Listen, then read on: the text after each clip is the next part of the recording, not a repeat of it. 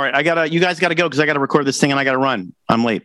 Ask not what your country can do for you. Ask what you can do for your country. Mr. Gorbachev, tear down this wall. Read my lips. It's the Ricochet Podcast with me, Rob Long. I'm Peter Robinson and Charles Cook, who's filling in for James Lilacs. And today we talk to another James Polis, about the coming digital apocalypse and who and what might prevent it. Stick around. I agree. You'll never get bored with winning. We never get bored. Hello and welcome to the Ricochet Podcast. This is number 632, which every time I say a number like that, I can't believe that we've lasted this long. Or where did we go wrong? Just health-wise. I am Rob Long, joined as always by my co-founder of Ricochet, Peter Robinson in Palo Alto. Hello, Peter. Hello, Rob. And we also have with us Charles Cook. Charles, okay, what is it? Settle it down. Settle this now. Charles, what is it? Either one is fine. No. Charles in England and Charlie in Florida? No, is that it's the way just it works? different people call me both, and I just have run with it. I just tell people it's not Chuck. It's not Chuck. And speaking of not being Chuck, it's also not Jim. It's James Lilacs, and James is not here. James is, I think, on the high seas somewhere. Maybe he's in Mexico. Whenever James actually goes on vacation and goes someplace warm, I always feel like that should have been covered by his health insurance. Just because where he lives.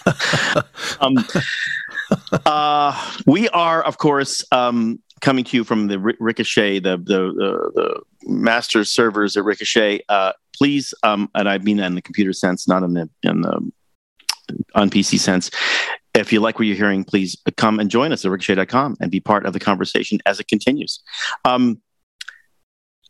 So there's a lot to go on here, a lot to talk about, and I'm unused, as you know, to I'm more of a disruptive force. That's my normal job here than actually as a leader, conversational leader. But I'm going to try because in the Lenten season, one of the things I chose not to give up was my evil, mean-spirited glee when bad things happen to people who richly deserve it. So, and as an exercise of that, of my non-goodness, I'm going to say, didn't Lori Lightfoot's defeat in the Chicago mayoral and their first mayoral runoff election before the runoff, didn't that just kind of make your day? Oh, I'm still in a good mood. It made my week, it turns out. Just made my week. Why? Because justice was done in some basic way. But Chicago is a town where democracy has always been optional. Where it hasn't really, they have as little experience of real democracy as Argentina, say. So in the old days, when the real old days, when Mayor Daley, when the senior Mayor Daley ran the place, very interesting. He lived in a modest house. He seemed never to engage in any personal aggrandizement. On his way to City Hall each morning, he stopped at church for morning mass. And he ran that thing with the tightest fist imaginable. A buddy of mine here in California grew up. He was in the Lithuanian neighborhood. He was the grandson of immigrants. And he once went to the ward boss and said, you know what? Can I get a job just sweeping or stacking chairs in this big convention that's happening, the 1968 convention? He was a kid and he just wanted to see the convention. And they did give him a job stacking chairs. But do you know who had to sign on that job? Mayor Daley himself. Right. Even all that said, there's a difference between a man and a regime, the democratic machine that was based on neighborhoods, that was based on some sense of what was a decent life and what wasn't a decent life, what was lawful and what wasn't lawful. There's a difference between that machine and a machine that permits a murder rate. If you live in a black neighborhood, good luck to you. good luck to you, especially on a weekend. Well, if so you don't want to get shot, if you don't want your kids shot, stay indoors. That under a black mayor, an African American, she needed to go. Start again. So, Charles, isn't this just one more confirmation that what I was going to say, this is an aftershock, a series of aftershocks that came after the riots of 2020. It seems to me that this is part of that movement. The progressive city governance movement went too far, and bad things happened. Now the people are pulling it back. But isn't this also the sign that, like, it made me happy because it made me think of, oh yeah, that's what mayors stick to your knitting. Like, stick to your knitting should be the new it's the economy, stupid, don't you think? No. I have a different view on this than you do. That's good. I'm not thrilled and gleeful in the way you are, Rob, and I don't. Are we being naive, Charlie? Well, I don't think this has restored democracy in any way. My read on this is that the city of Chicago is about to replace one interchangeable left-leaning cog with another. Of course, Lori Lightfoot had to say, but I'm black, but I'm a lesbian. That's the only thing that distinguishes her from the other 20 people lining up to take her job, whether it's in this election or the one after or the one after. And it's not hyperbole to suggest, and the one after that, because the last time that Chicago had a Republican mayor was 1934. I don't see this as a victory because I don't think anything will change. I don't think anything will change because the unions in Chicago are untouchable, because the piety is that every single person who is apparently eligible to make it through as Chicago mayor has to promise fealty to have not yet been collapsed. There's no Giuliani moment here. No, that's true. There's no doubt. No, I'm not suggesting that. But if a mayor is tossed out because crime rates are too high, and the person who seems to be the front runner is the person saying, "Hey, we got to get the crime rate down," isn't that a small incremental benefit? I mean, I agree that I'm sure he's a progressive weirdo in all sorts of ways, but you know, the ashes, the smoke is still in the air from the auto da fe of the previous mayor. Don't you think that's going to matter? Well, I suppose what I'm saying is, to me, this looks a little bit like a polity saying taxes are too low. We have to get rid of Art Laffer. Who do you want? We'll take Paul Ryan. It's just not a material change. And yeah, she's not going to be there. But Chicago does not seem to me to be serious about fixing what are extremely serious and extremely sad problems.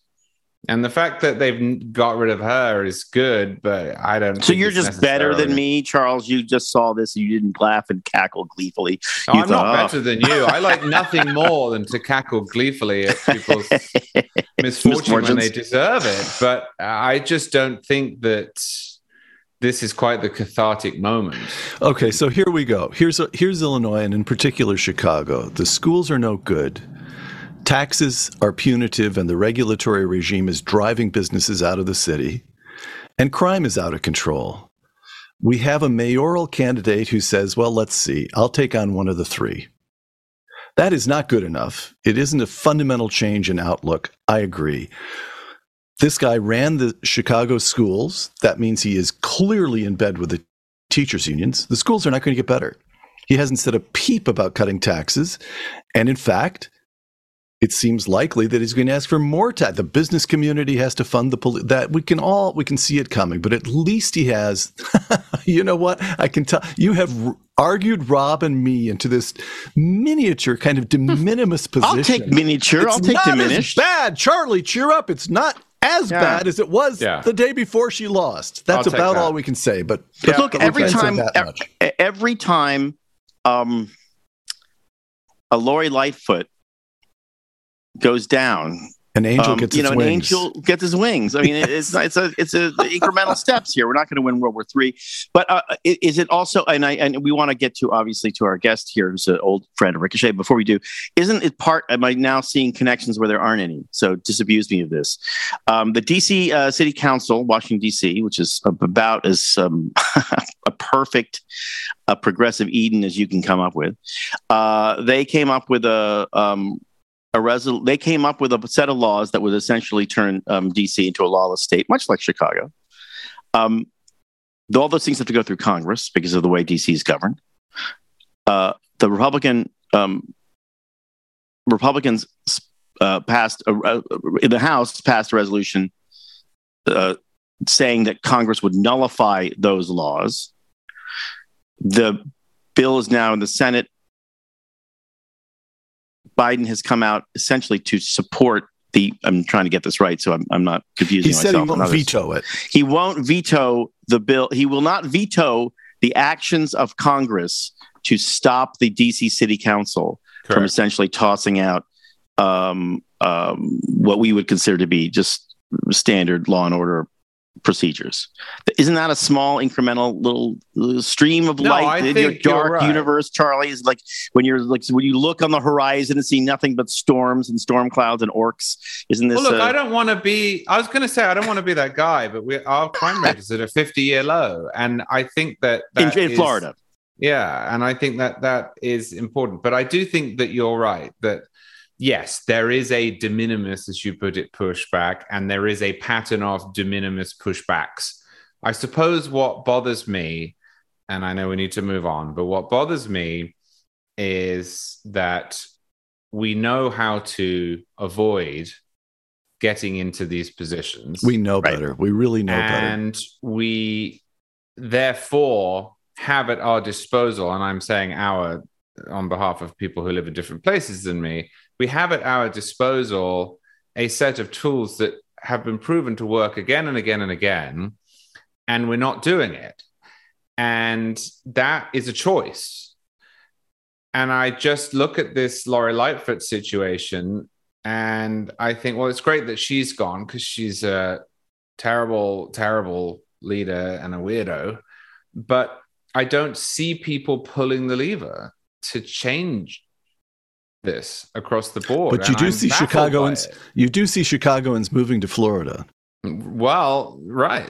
Welcome to America. At least we do have red states here. You can vote for your feet, and you can sleep soundly in Florida, or you can sleep soundly wherever you are. That is a good segue. So just you both can stuff it. Right. If you got the right sheets, it's freezing here in New York City. Actually, weirdly rainy too, and I know it's cold in Los Angeles. Is it cold Same where here. You are, Peter? It's cold, gray skies, rainy. Yeah. I'm going to breeze right by where Charlie's, whatever weather he's experiencing, which seems rather, Anyway, look, but there's one thing that we all enjoy, which is a good night's sleep, and you can stay cozy all winter long, or you can stay relaxed and cool all winter long if you live in Florida. With a set of buttery soft sheets from Ball and Branch, they are made with 100% organic cotton threads, and they get softer with every wash. I'm here to attest to that. I have some, and they get better with every wash, just like good sheets should. Soft, and they remind me. I was once in a very, very fancy, grand old European hotel, and the sheets were amazing because they were ancient and they were washed, every day, and they were ironed, and they were just fantastic. And that is the experience of Ball and Branch sheets. They use the highest quality threads on earth. Their sheets are made from slow-grown organic cotton for a superior softness and a better night's sleep. They feel buttery to the touch and are super breathable, so they're perfect for both cooler and warmer months, or the cooler months that we experience and the warmer months that Charlie experienced at the same time. This is why their signature hemmed sheets are a bestseller and loved by millions. And you can hear from more than 10,000 of those happy sleepers who've written rave reviews. Always check the reviews. That's how you know Ball and Branch is a great product. Make the most of bedtime with Ball and Branch sheets. Get 15% off your first set when you use promo code Ricochet at ballandbranch.com. That's Ball and Branch, all one word, BOLLAND, branch.com. The promo code is Ricochet, and we thank Ball and Branch for sponsoring the Ricochet podcast, and they've been sponsors for a long time. It's kind of nice to see this. I kind of want to buy sheets again, even though I have Ball and Branch sheets, and they're excellent. So moving on, there's one more thing I want to talk about. We're going to put it to the end. I need to talk about the new blogger law in Florida because it seems to be lighting up everyone, and it just seems like the stupidest thing I've Charlie, ever read. Look who's going to be on the defensive now. Exactly. But before we get there, so I give you time now to come up with a contrarian view about why actually it's a good thing. Before we talk about that, let's reintroduce our old friend, James Poulos. James is the editor-at-large at the American Mind at the Claremont Institute. He's the author of Human Forever. He's founder of the online publication Return. He was an editor-in-chief and one of the early founders of Ricochet.com, and we welcome him back to the Ricochet podcast. James, how are you? Well, first of all, where are you? Well, how are you? Good. So where are you now? Are you in Southern California? I am in Glendale, California, where it is sunny and clear. It's a beautiful day. Oh man, yeah. Okay, you and Charlie can. So all right. So okay, I'll show myself out. Yeah, exactly. Your book is called Human Forever. The subtitle is The Digital Politics of Spiritual War. What does that mean? Well, it means a couple things. Technology has developed to a point where, as I think more and more people are noticing, fundamental questions are being raised about why we humans should bother to do much of anything. Why should we get a job? Why should we participate in public life as citizens? Why should we get married? Why should we have children? Why should we have sex? Why should we leave the house? Why should we leave our beds? Why should we ever put Rob Long has been asking just these questions all his life. Sounds like you've been reading my dream journal. Et cetera, et cetera. So, these are the ultimate questions about who and why we are who we are as human beings. And they have ultimate answers. They have theological answers. These are sort of theological questions, and that's what the great religions of the world have been wrestling with from the beginning, and what the philosophers ponder. And so, in the face of these great questions, there are competing answers.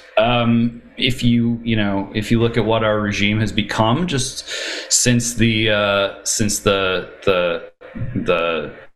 debut of the iPhone and the development of the smartphone into a commodity, our regime is moving in a direction where it has very clear and to many Americans very alien and bizarre answers, such as, well, we're going to create a social credit, social justice system, and we're going to onboard everyone into it, and everyone is in some sense going to be a cyborg.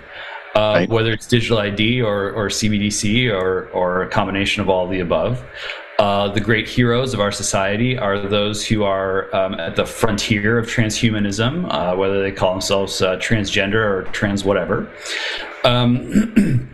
And not just the tolerance or the acceptance, but really the adulation, the celebration, the worship of these figures, and of the kind of Borg that unifies them all together is going to be the new state religion, established religion. Constitution doesn't extend into cyberspace, and that's their answer. That's what's supposed to give our lives meaning. That's what's supposed to order our lives. Is anybody arguing in favor of this? It seems like every time I turn around, it's like mostly people arguing. I mean, overwhelmingly people arguing against all of this. I mean, what is it? They now know that the suicidal ideation, I guess is what they call it, and the depression and anxiety in young people has zoomed up. Not since Greta Thunberg's telling us we're all going to die global. No, it's not global warming. It's none of these big things. It's just the fact that Instagram makes people miserable, or Facebook before it, or Twitter, or TikTok, or Snapchat. And yet, we seem to be on a runaway train to do all that and to use all of that. I mean, we're talking on Zoom right now, James. We didn't have a podcast in 2008 and 2007. Actually, we did. We've done 632 of these. Are we contributing to the general dehumanizing cascade? Well, it's difficult because the point of the spear here is the weaponization of our communications technologies. And we live in a society where people are very accustomed to speaking their mind, to having opinions, to thinking that if they kind of get it right in speech, then it's only a matter of time before they get it right in action. And what's I think demoralizing a lot of Americans is discovering that, the regime has moved in a direction where, you can sort of flap your lips all you want, and it's really not going to change anything. People in charge are folks that you can't vote in, you can't vote out. They control the technological infrastructure in a way that is impenetrable and inaccessible to the practice of citizenship. It's bad stuff. But you're right. There are a lot of people who are reacting against it. Could I double back on Rob's question a little bit? No, not a little bit. Sort of reframe repeat the question, actually.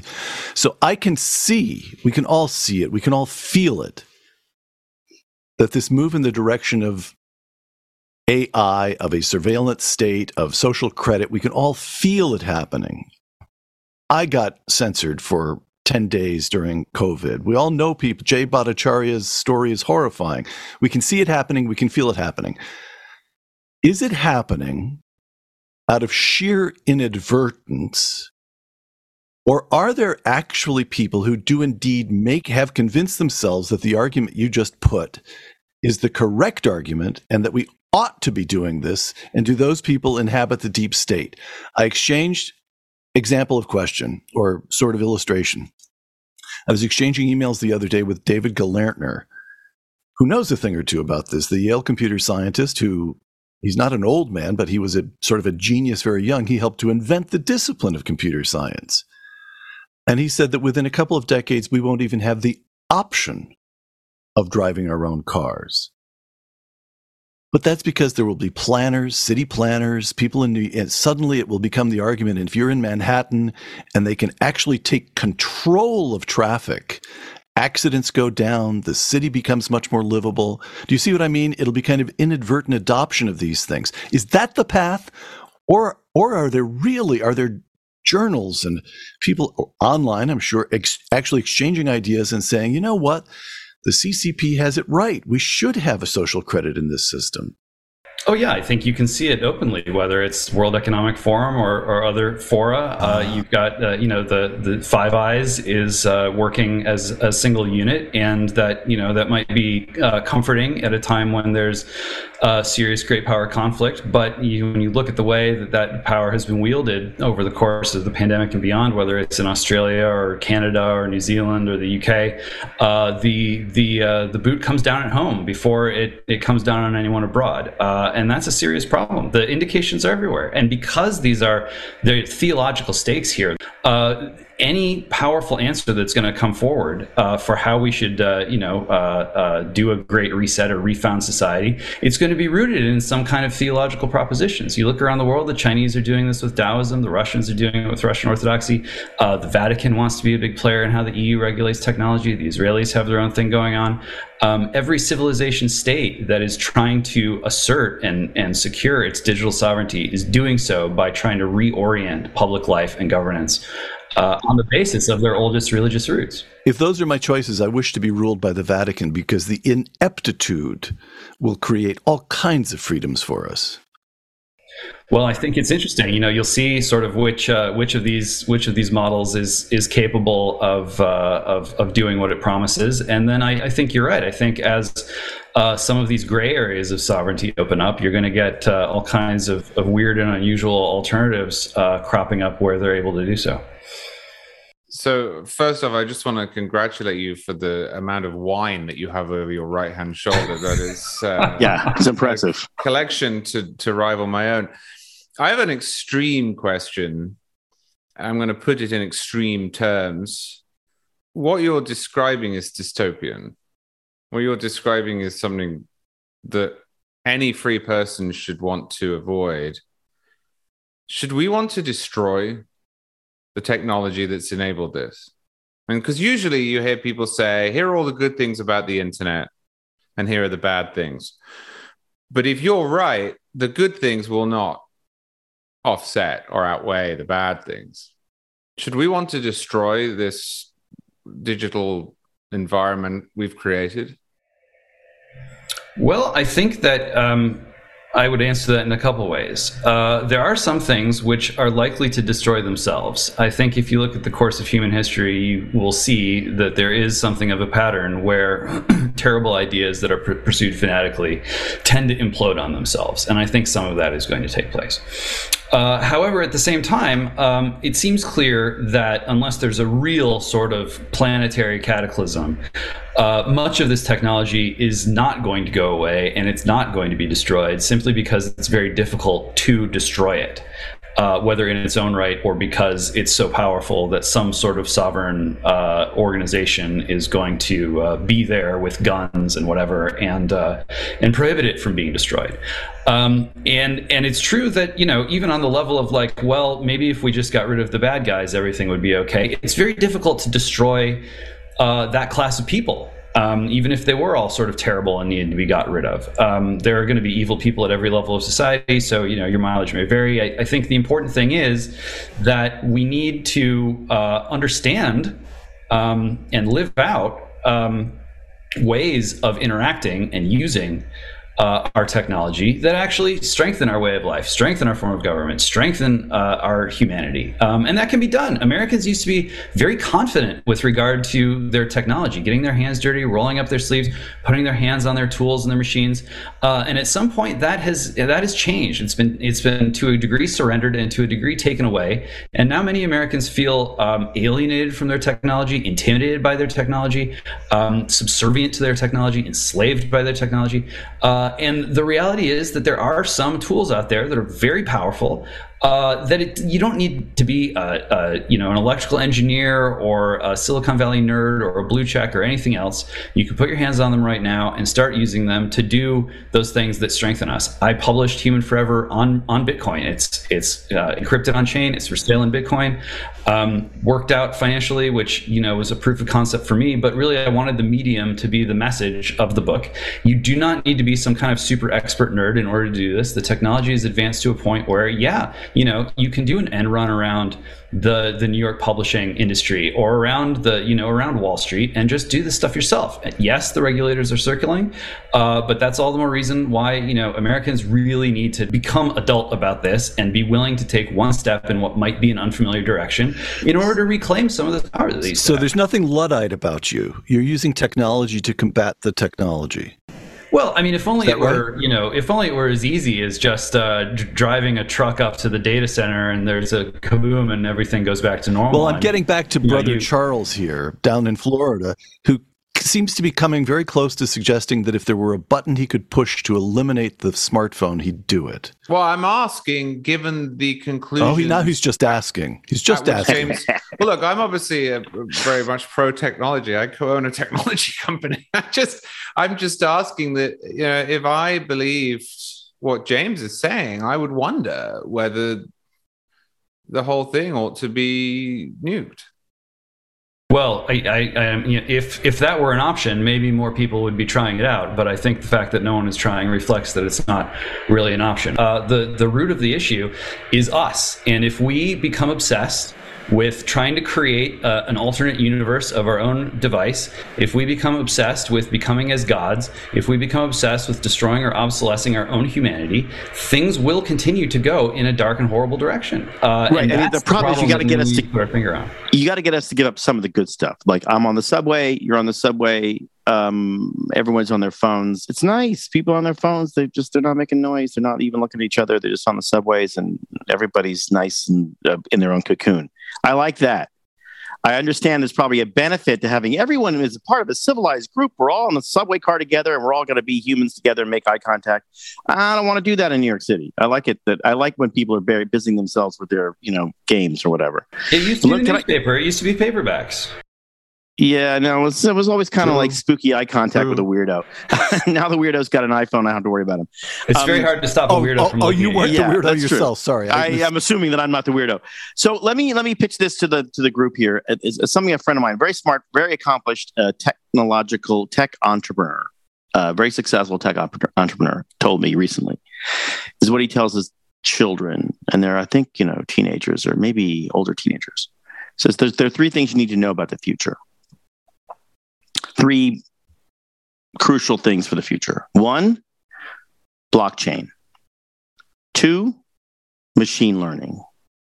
3, Jesus.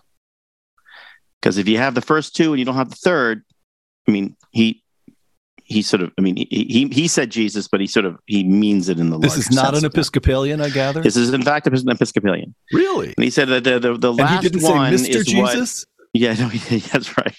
The last one is what makes the first two... tolerable. Not dystopian. And if you have the first two and you don't have the last one, you don't have the spiritual piece, the human piece, I'd say, right? Then the first two are inevitably going to turn bad. What do you think?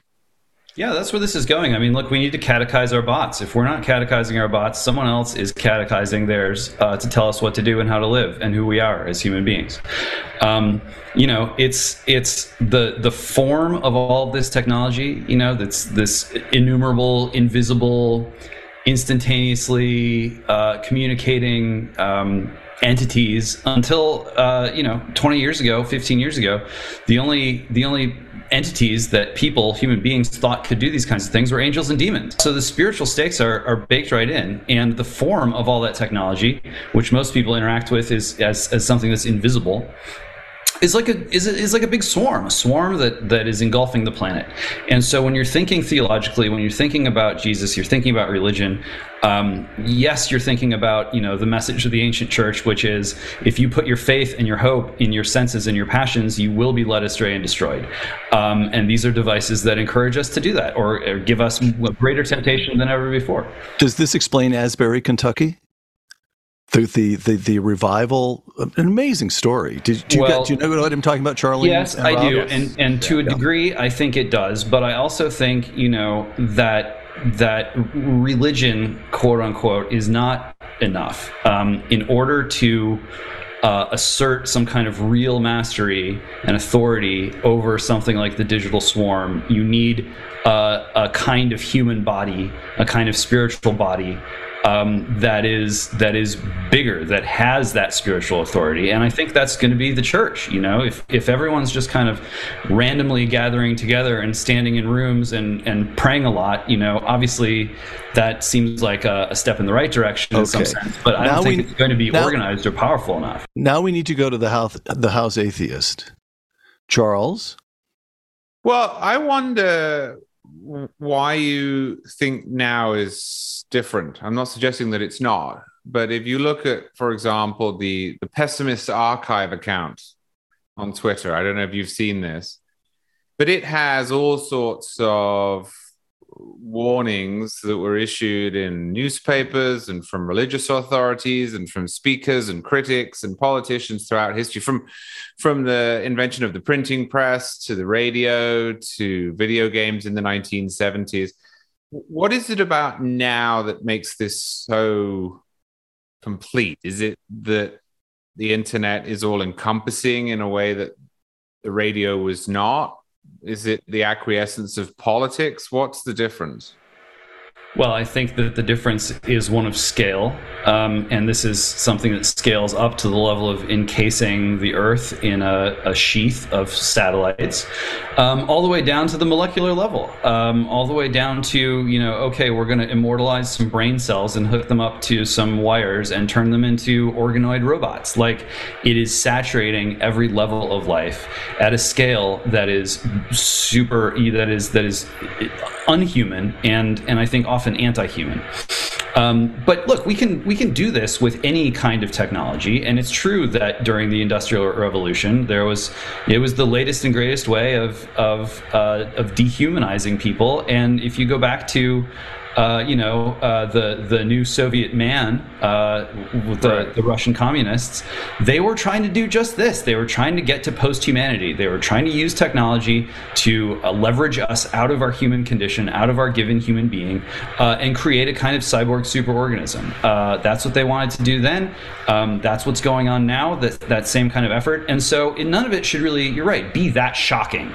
if you do sort of go back and read, the ancient church and the Desert Fathers and all those guys and the saints, none of them would be surprised by what's going on right now, because it all fits the pattern. And the pattern is the arrogance of man and the desire to become as gods, and the hope of using our tools, dead matter, the material world, to create a sort of, to become the demiurges of a new universe that we can disappear into forever. So to Charlie, if I may, to Charlie's point, what's different now? Two questions for the House. Well, one question for the House and one for Charlie. Here's the question for the House.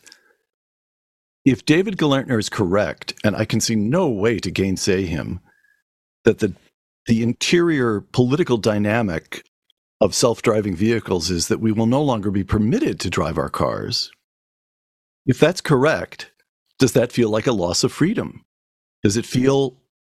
to me, it does. Oh, yeah. Okay, so that's item one. And then item two, Charlie, you'll correct me on this. You'll actually know this. I have a vague impression from reading over the years, this piece, that piece on Britain. As far as I can recall, in the Western world, Britain has... The police in Britain have more cameras in public places than any other country in Europe, and far more than we have in the United States. Has that changed the feel of everyday life in Britain? Does it mean anything to walk the streets of London and now to know that the police are watching you and there's facial recognition technology scanning the crowd for... the original idea was terrorists, but who knows what all kinds of categories people are being put into. Does it feel different?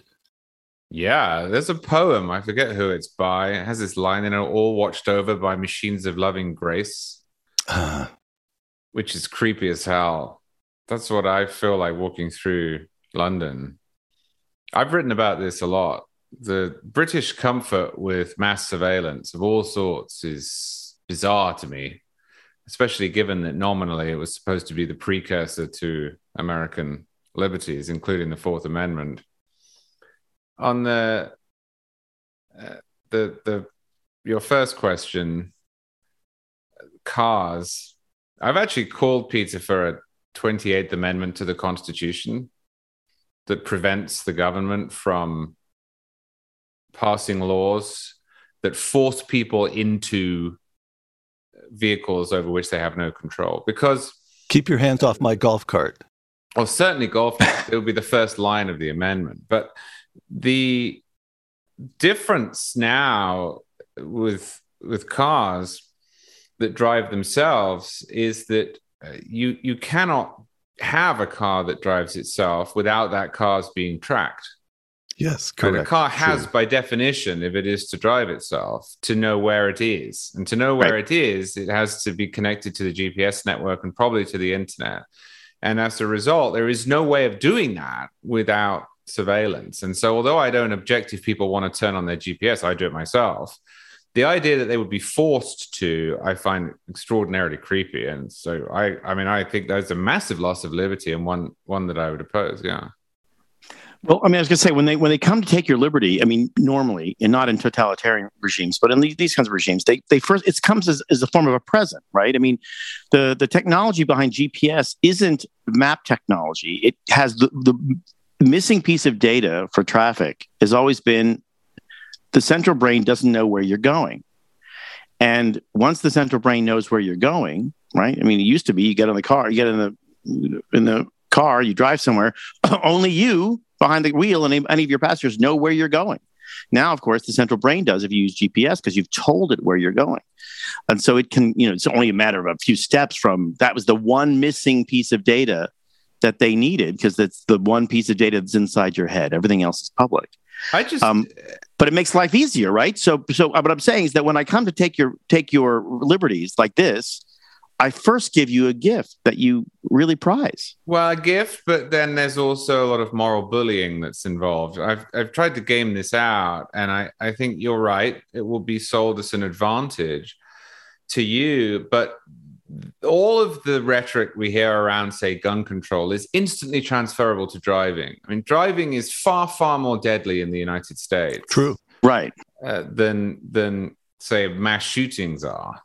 And so we will hear How many more have to die? We'll hear sob stories about people who died in car accidents, which is, of course, horrible, but is part of a free society. We will be told that human beings are irresponsible and that they can't be trusted. Of course, if America gets to the point at which it's trying to do this, at least federally, some other country will have done it first. So they'll say, well, they already did it in Sweden and Germany. And look at these civilized nations who, when they had car crashes, Congress acted. I just think every single trick that we already have will be applied to this. But I guess what I'm saying is that there's something about gun control that's clear to me that it's the state imposing a regulation on an unwilling population, especially gun owners, right? But I think what James is talking about, James, jump in, is that there's a complicit, like, it's, I don't know, like, maybe I kind of don't mind it. Like, rich people during COVID were like, yeah, listen, lockdown's not so bad. I get my food delivered from somebody. He's outside. I get to work on my laptop. That's a regulation, but it's not the worst thing in the world. I get to hang out at home and I don't have to go to work. And when they come and they start ebbing away at your human freedoms, isn't the biggest piece of that our acquiescence to it, because it comes like candy, like, oh, this is going to be easier. The worst human freedom fights is nothing if you don't care about your humanity. If our humanity itself is totally disenchanted, if our connection with the divine has been totally severed, and if people think that that human beings suck, that the existence of humanity is an injustice, that we're obsolete, that we deserve to be replaced, then we will be replaced. It's like, John and Yoko, it's saying like war is over if you want it. Well, like, humanity is over if you want it. And unless we muster the spiritual authority to insist once again that actually, yes, the body is sacred, that it is inviolable. Yes, the soul exists. Yes, we are not just organisms that have appeared on this rock that's twirling through space. Then we're going to get rolled. It's that simple. James is real. This is subjective. This is just points of evidence, but I work in the middle of Stanford University, which is the go-go spot for tech, right? And has been for 3-4 decades now. And particularly with this chat, what was the thing called? The chatbot? It's called, what is it called? ChatGPT. Thank you very much. ChatGPT. The kids, there's a kind of Scooby-Doo moment. There's a kind of, tech, maybe the humanities have something to say to us. After all, maybe, of course, I'll do my major in CS, but maybe I'd better minor in history or philosophy. Maybe we need to discover not only how to parallel process, but what it means to be human. There's the suddenness of the thing just stuns me. And I'm sure that James is onto it. There's a kind of pulling up short and saying, maybe before we go too much farther with tech, we ought to stop and think what the traditions have to say to us about what it means to be human. Kind of thrilling for an old English major like me, and you too, Rob. Yes. Well, maybe. I mean, I guess I sense the opposite. I sense it among the kids. To quote the great philosopher Bob Dylan, everybody's got to serve somebody.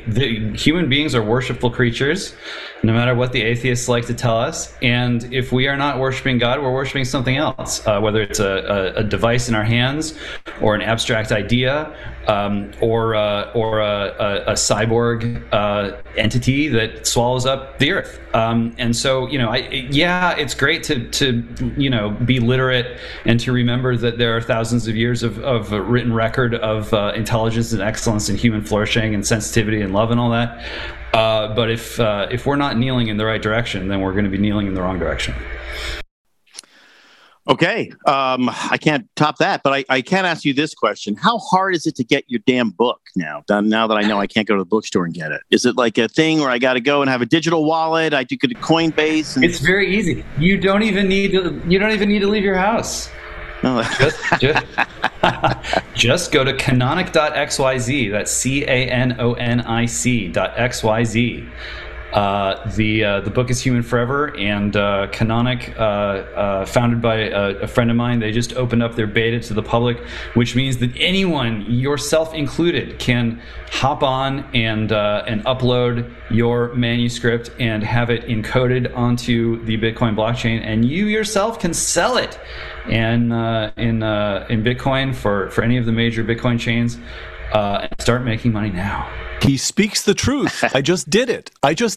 Canonic.xyz, and boom. Human Forever. Peter did it. I got to tell you, it's got to be easy. Case, baby. I'm the test case. It may be too easy. I think you should put in a few more thresholds there. Hey, James, it was great to talk to you. Such a pleasure. Thank you, guys. I'll see you take soon. Care. Congratulations. We'll see you in the dystopia.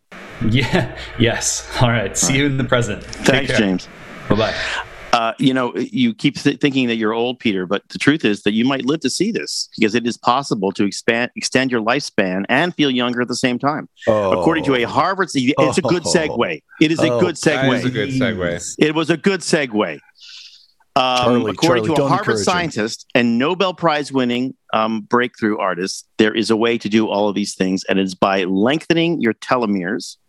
Now, the telomeres are what protects your DNA, and they play a critical role in the aging process, but many of us struggle with shortening telomeres thanks to stress, unhealthy food, obesity, that kind of thing. That's why we recommend Youth Switch. Youth Switch is all natural, doctor approved, and manufactured right here in America. Contains a potent blend of adaptogens that promote healthier telomeres and longer lifespans. It boosts energy, can support regeneration of healthy organ systems, and you can try Youth Switch for yourself risk-free today, and you get a free bottle of Ageless Brain as a bonus, which is a great product to help you improve focus, memory, and mood. And you also receive 4 bonus ebooks to boost every aspect of your health and longevity. Go to youthswitchmd.com/ricochet to claim your supply of Youth Switch and all 5 bonus gifts. That's YouthSwitchMD, all one word, YouthSwitch, WITCHMD.com/ricochet. Order Youth Switch today.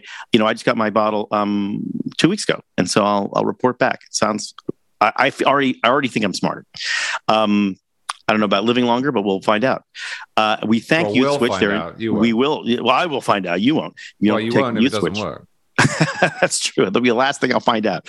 But we thank Youth Switch. They're a new sponsor, and we thank them for joining us and sponsoring the Ricochet podcast. So wait,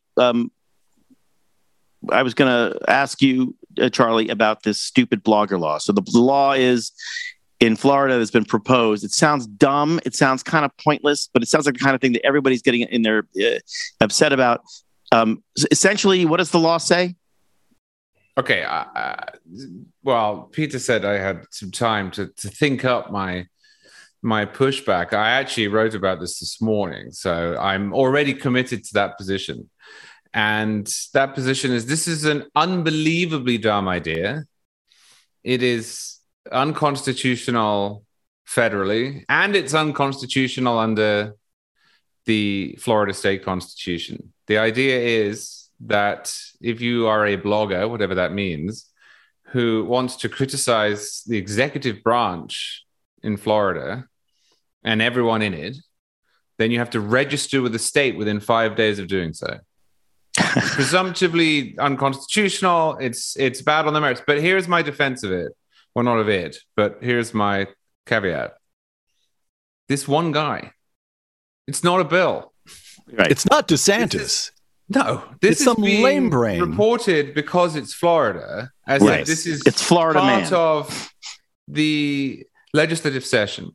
The truth is, it's one guy from Seminole County who's a state senator who just won for the first time, who wrote this bill, sponsored his bill, said, hey, is there anyone who wants to come along with me on this? And met with silence and tumbleweeds.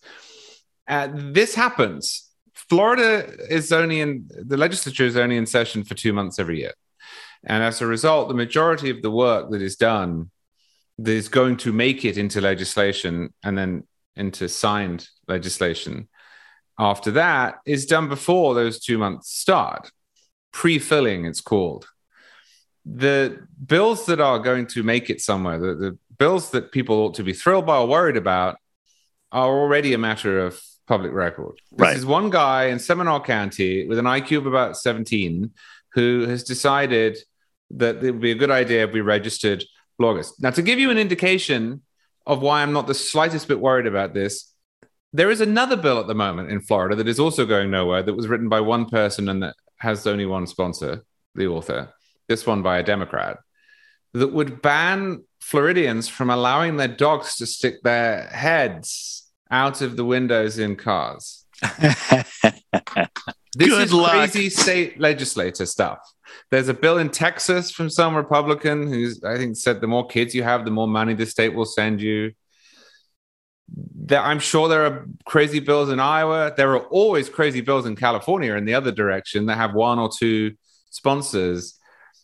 I'm happy to condemn this. I think the statement put out by FIRE was absolutely right. It is presumptively unconstitutional, and this guy in Seminole County should be ashamed of himself. But it's not a thing, as the kids say. Right, but is it a good politics? I mean, I'm assuming he doesn't. I'm giving him the benefit of it, but I'm giving him the benefit of a doubt. Like, he doesn't have an IQ of 70, but he's looking around. He's seeing like, oh, it's all this. Like, in my district, I can make a lot of hay and be a crusader against the, the Constitution. fake news. Yeah, but I mean, there's something's behind this. I guess I should take him at face value. That he really wants people to start. He wants to register for First Amendment rights. But it seems to me that that there's a political calculation here, which is sort of interesting. I mean, maybe it's dumb, but it seems to me that if anything, it's gross sycophancy toward the governor. Yes. Yeah. Probably unprompted and unwanted sycophancy, but sycophancy nevertheless. I know. Nonetheless, Rob would be familiar with that. He gets it all the time Oh my God, it's horrible. on the subway, which is why he's so in Constantly, favor of smartphones. exactly. Bearing yourself a smartphone. All right, and I know we want to wrap, but before we do, you wrote, Charlie, you wrote pretty blistering piece about Biden's magic wand, his gift. Oh yeah, I want to hear Charlie on this. Gift right. to his subjects. It's almost like one of those, like on the feast of the goddess of fire, I eliminate your debt. How much trouble are we in if this thing isn't struck down by the Supreme Court? And then how much trouble are we in politically if it is? I don't think we're in any trouble if it is.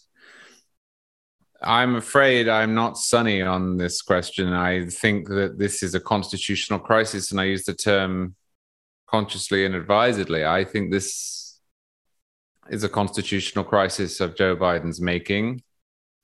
And I think that if this is upheld on standing grounds, which is the only way it can be upheld, the on the merits argument is preposterous. Right. And has no chance in any court.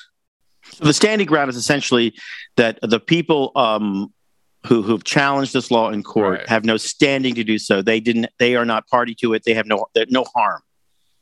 Right. Yes, that is the way of looking at it. Although I would point out that it's a threshold issue. I mean, clearly the people in question have been harmed, but the court often narrows its standing window because otherwise it would be overrun by cases. What if you say it's like anything under $400 billion is not harm, but anything over half a trillion, right. We're talking about $500 billion, right? Look, the reason I think this is a potential disaster is that if this ends up being upheld on standing grounds, the Supreme Court will have ratified a massive hole in the Constitution and will have signaled that under its standing jurisprudence, if the executive branch can find a law somewhere that has some vague reference to any topic, Right. and if the executive branch can find a way of using that law to do something that is ostensibly benevolent, then there is no judicial role to play in superintending separation of powers. And I don't see a limiting principle there. I assume that this will become the norm, because every time in the last 30, 40, maybe even 80 years, the executive branch has discovered a new way of aggrandizing itself within our constitutional order, it has taken it and it has pocketed it. And the example I always give is of a rogue Republican administration that decides for a year not to collect taxes. If the argument here is, as it seems to be, that the harms that are caused by a given action have to be direct and discrete and identifiable, if the argument is that no one is really harmed by the federal government giving away $400 billion from the Treasury, and that taxpayers don't count because their claim is too attenuated, then it's actually hard to see who would be harmed if the federal government, for example, said, well, we're just not collecting any income taxes, even if Congress has told it to. Correct. Right.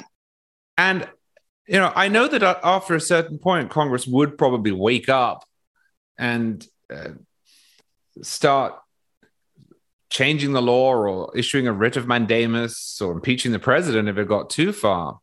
But the risk here is that these actions are limited only to behaviors from the government that are generally perceived to be friendly. And the reason I go down that rabbit hole is that if you go back to the founding, what the founders are mostly worried about is tyranny that would be recognizable by anyone. They're worried that the government will smash up the printing presses. They're worried that the government will take away the guns or imprison people without due process. They're worried about the rise of a Julius Caesar.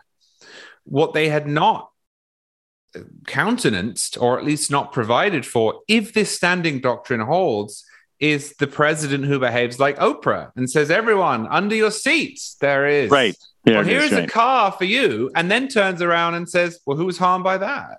Oh, no, it doesn't count, by the way. The people who are on the hook, that doesn't count. I'm very worried about it. Rob, as usual, it falls to you to find a cheery note on which to close out the show. Yeah, I can't, except I can't. I'm Charlie, by the way, desperate. in my own humble reading of this, Charlie is completely correct. Right. The court has backed itself into a position in which the jurisprudence of standing has now become an absurdity. You get to do anything unconstitutional you want, Mr. President, as long as nobody has standing to sue you. And incidentally, taxpayers, ordinary American citizens don't. Right. It's an absurdity, which it seems has to occur to at least Clarence Thomas, but he's only one of 9. Clarence Thomas and Amy Coney Barrett. I can get it up to 2. But yeah, they did seem, or just from my reading of the transcript, they did seem skeptical. Did they not? Yeah, but what they should have said was, get the hell out of here. Are you kidding? They should have said, go. I'm not saying, by the way, that this isn't going to come down in the right way. I'm just saying that the way that this is covered, as so often, is limited to whether or not canceling student loans, by which they mean transferring student loans to the people who didn't borrow and spend the money, correct, is a good idea. And I'm saying that I think that this is an inflection point in American constitutional law. That's why I'm so worried about it. Right. I mean, if you're the counter, not the counter argument, but one of the things people say is, well, listen, we bailed out all the banks in 2008. Well, Congress did.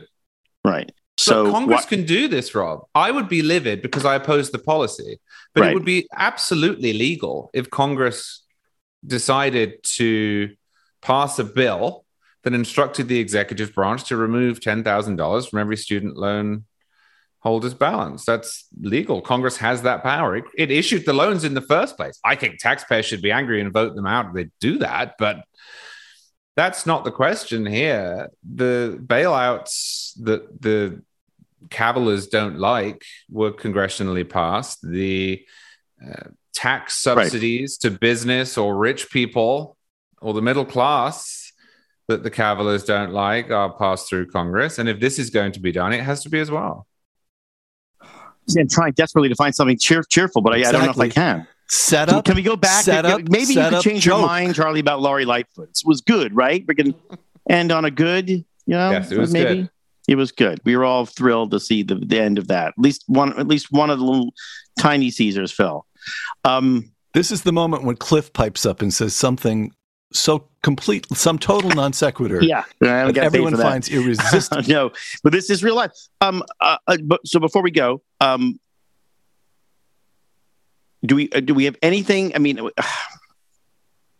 I'm breaking a rule here and talking about 2024. It's so early. But we are seeing... It's the only way out of this conversation, baby. Right, exactly. But we are seeing, the beginnings of stirrings of a campaign. Mike Pompeo's out. Nikki Haley's out. The governor of Florida is not in Florida. Am I wrong to be optimistic about this? It seems like it's going to be sort of an interesting race on the Republican side with some compelling candidates who have messages and things to say. One of whom we've heard from many times, and I think we might be bored of. The others are new and fresh and seem interesing. I'm the down Democrats with all that. Democrats seem like they've made their peace with Joe Biden as the presumptive nominee. Yes. What am I missing? We do have to get through the books. We just have to somehow or other transcend the books. Pompeo's book is out. It's entitled Never Give an Inch. Pompeo's tough. He's smart. He's a remarkable man. But the only blurb on the back cover of the book is by Mike Pompeo. And here's the blurb. My new book reads like a thriller with stories from my heart. Huh. Oh no, that's Wait impeachable. A minute. He's not even. He blurbed his own book. It was a blurb written by a chatbot or an editor. There's no difference between the two. That's an impeachable offense, and the man hasn't even been elected. Well, a thriller, but the stories from my heart. That doesn't seem. These seems like mixed metaphors there. Yeah, it's a romance with stories from my heart. It's a thriller with stories from my past. All right, poor guy. All right, so for the first weird mistake of the 2024, these guys. There's work to be done here. These guys need to tune up, in my humble opinion. Charlie? I think it's going to be really interesting primary as long as there aren't too many people. If you get to 12, 13 people, you have the same structural problems you had last time, and it will be impossible to hear anyone speak for more than 10 seconds. If it sticks at 6 or 7, I think it'll be great.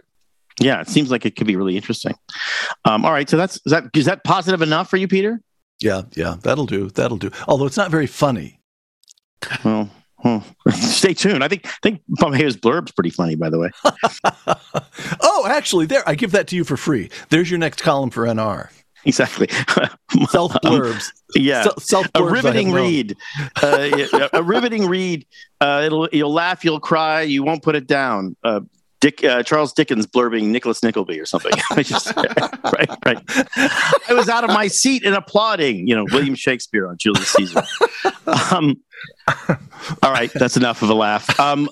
Before we go, we have to say that this podcast is brought to you by Ball and Branch Sheets. Ball and Branch has been a longtime supporter of ours, and USwitch, a new supporter of ours. We hope you check out USwitch. So please support them for supporting us, and they really do support us. So if you like us, you should be liking them. And, if you like us and you should liking them, you should join us at ricochet.com. Lots happening at Ricochet. Meetups are happening. They're fun. We have a bunch coming up. There's a chance to meet the actual king of stuff, John Gabriel. He'll be in Phoenix on March 11th, which is, kind of right around the corner. And a bunch of us are going to be in New Orleans for French Quarter Fest in April. Check it out. I will be there for sure. And Flickr, member Flickr has set April 22nd as the date for the Stillwater, Minnesota meetup. And James Lilacs is on the record that he'd be going unless he's in Spain. I don't think he's going to be in Spain. James in Spain? I don't think so. And if these are too far away or whatever, the dates don't work out, there's a solution. Join Ricochet and make one happen closer to you. Just post on the Ricochet member feed, hey, meet up where I am. We will come to you. I promise you. People and Ricochet members like to get together. So for details on all of this, go to ricochet.com/events. You can find the module in the sidebar on the website. Also, I'm not, as you can see, I'm rusty at this. James always reminds you to take a minute and leave a 5-star review on Apple Podcasts. There's a magnificent algorithm soon, according to James Polis, to take over all of our lives. But in the meantime, give us a 5-star review, and that moves us up and allows new listeners to discover, and that helps keep the show going and helps keep Ricochet front and center. So thanks for joining us, guys, and we'll see everyone else in the comments and see you guys next week. Next week, boys. Ricochet. Join the conversation.